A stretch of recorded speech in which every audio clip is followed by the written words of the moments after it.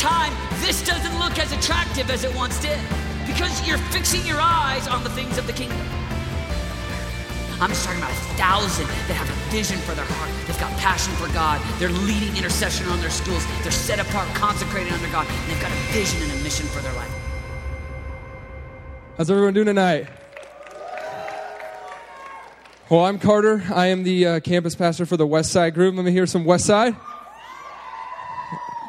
I just want to say, after I have a lot of friends that are the campus pastors for other campus groups, and no offense, but West Side is the best campus group to be at on Sunday nights.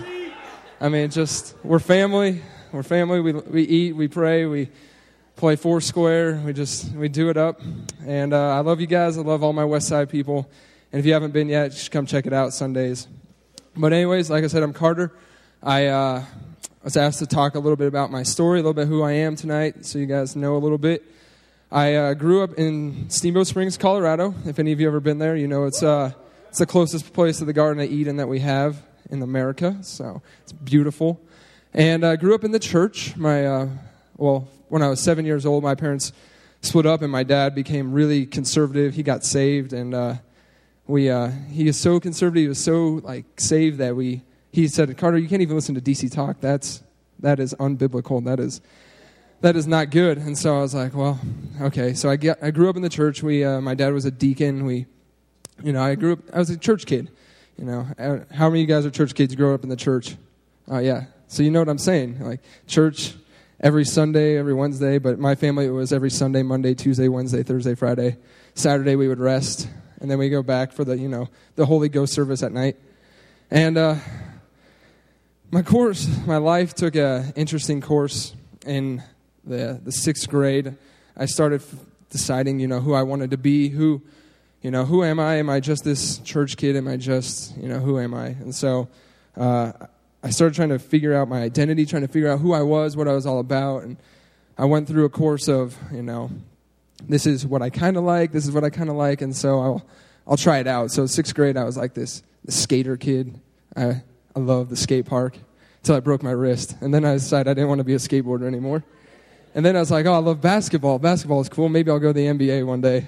And that didn't happen. So 7th grade, that's what I was. I was like a basketball player, no more skater. 8th grade, I kind of went back to the skater, but still loved basketball. Didn't really know who I was. So 8th grade, I finished this is kind of my style. This is kind of who I am, And then I started struggling with this identity of, well, where do I fit in with people? Where do I fit in with my friends? No one here is really Christian, so who do I hang out with? I've heard, you shouldn't be of the world and you shouldn't be, you shouldn't do this, but all my friends were of the world. All my friends didn't know Jesus, and so I was trying to find this place where Carter could fit in.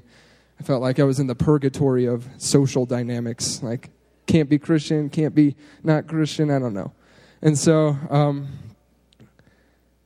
my friends knew me as a Christian guy because I didn't really party, I didn't really smoke, I didn't really do any of that kind of stuff. And then my senior year of high school, after all these years of standing firm, my friends corrupted me. They said, you should start partying with us. And I was like, I don't do that. I go to youth group. I play on the worship team. Lo and behold, 3 weeks later, in my senior year, I just was like, okay, so you'll stop bugging me. I'll just party with you once. And so once turned into once a month, which turned into twice a month, which turned into every other week, which turned into lots of places I didn't want to go, if you can continue that track. So it was almost an everyday partying, drug lifestyle. And the end of my senior year, I heard about this place, my youth pastor. I was still plugged in the church while I did all this stuff. And my youth pastor was like, oh, Carter, there's this place in Colorado Springs at this giant church that has more people than our whole town. And I was like, I don't know, they're going to probably, I don't know. I don't want to, that's not for me. And so I looked into the internship, which was DLA. And I was like, I don't know about this. Because, I still like partying. I still like dating my girlfriend. And I still like doing all this stuff. And, it seemed nice. I thought I had everything I wanted. And then my graduation day of my senior year, I went to a big party, probably the biggest party I'd ever been to my whole life. There was probably 300 people there at at a minimum.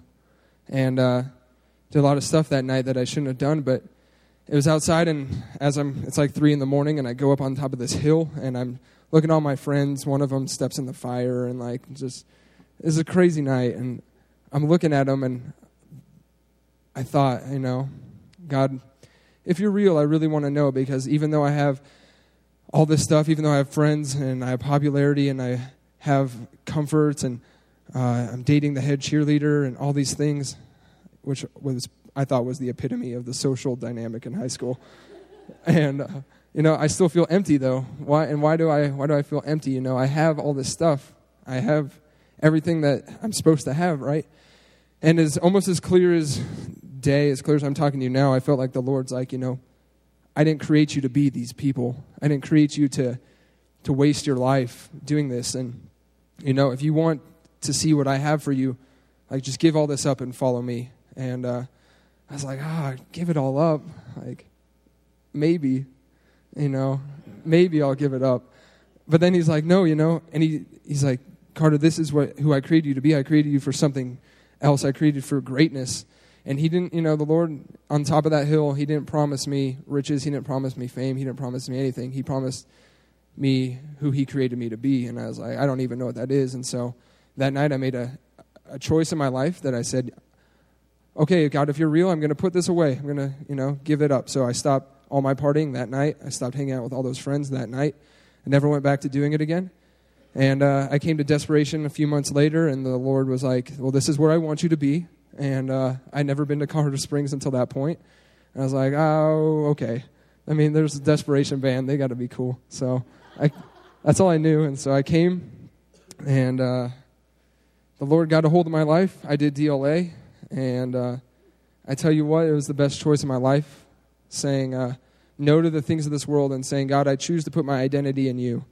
I choose to put my identity in who you say I am, and to find that out and take that risk and take that leap of faith and say, instead of putting my identity in drugs and in partying and popularity and everything that the world says is cool, I chose to put my identity in Christ. And, it's been a journey, and it's something, it's a growing process, but I'll never regret it. And I encourage you to put your identity in Jesus, to put your identity, all your hopes, everything you have, put all your eggs in the basket that Jesus has for you. That's kind of a weird term, but put all your trust in him. Seriously, I was reading the book of Job recently, and Job was a man who lived without compromise, and all of his friends tried to get him to do other things. And, I don't want to see us as a body of believers, as young people, to live a life of compromise where we compromise who God created us to be, to put our identity in something that's not him. And so I'm just going to pray that prayer over you, that you guys would find your identity in Jesus, that you would find your identity in who God says you are, and not who anybody else says you are, not who media says you are or culture, but who Jesus, the God-man who came and died for you, says you are. So, Heavenly Father, I thank you for these students, Jesus. I thank you for their heart, for the destiny that you have for them, Jesus. I thank you that you put greatness inside of each one of them, Lord. And I pray that they would take the risk, that they would look to you, that they would fix their gaze on you and you alone, Jesus, and that they would find their identity in you, that they would find their identity in who you say they are, Jesus, and not who anybody else says they are, not who their friends want them to be, or who their teachers want them to be, or who culture says they should be, or their coaches, but who you say they should be, God. I pray that they put their trust in you and you alone. God, I pray that you establish them firmly in your love. In your name, amen. And over time, this doesn't look as attractive as it once did, because you're fixing your eyes on the things of the kingdom. I'm just talking about 1,000 that have a vision for their heart. They've got passion for God. They're leading intercession on their schools. They're set apart, consecrated under God. And they've got a vision and a mission for their life.